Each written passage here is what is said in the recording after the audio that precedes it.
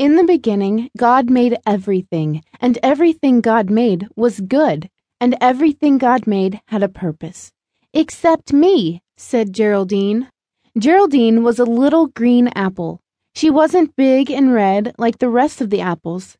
In fact, she thought she was different from everything God created. For you see, Geraldine believed God had forgotten to give her a purpose.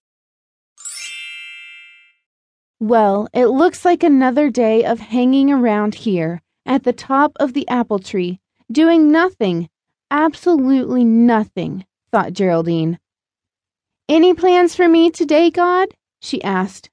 God was silent. Geraldine might have been a little green apple, but she knew she could talk to God anytime, anyway, and any day, and he would hear her. God didn't seem to care, though. God was silent.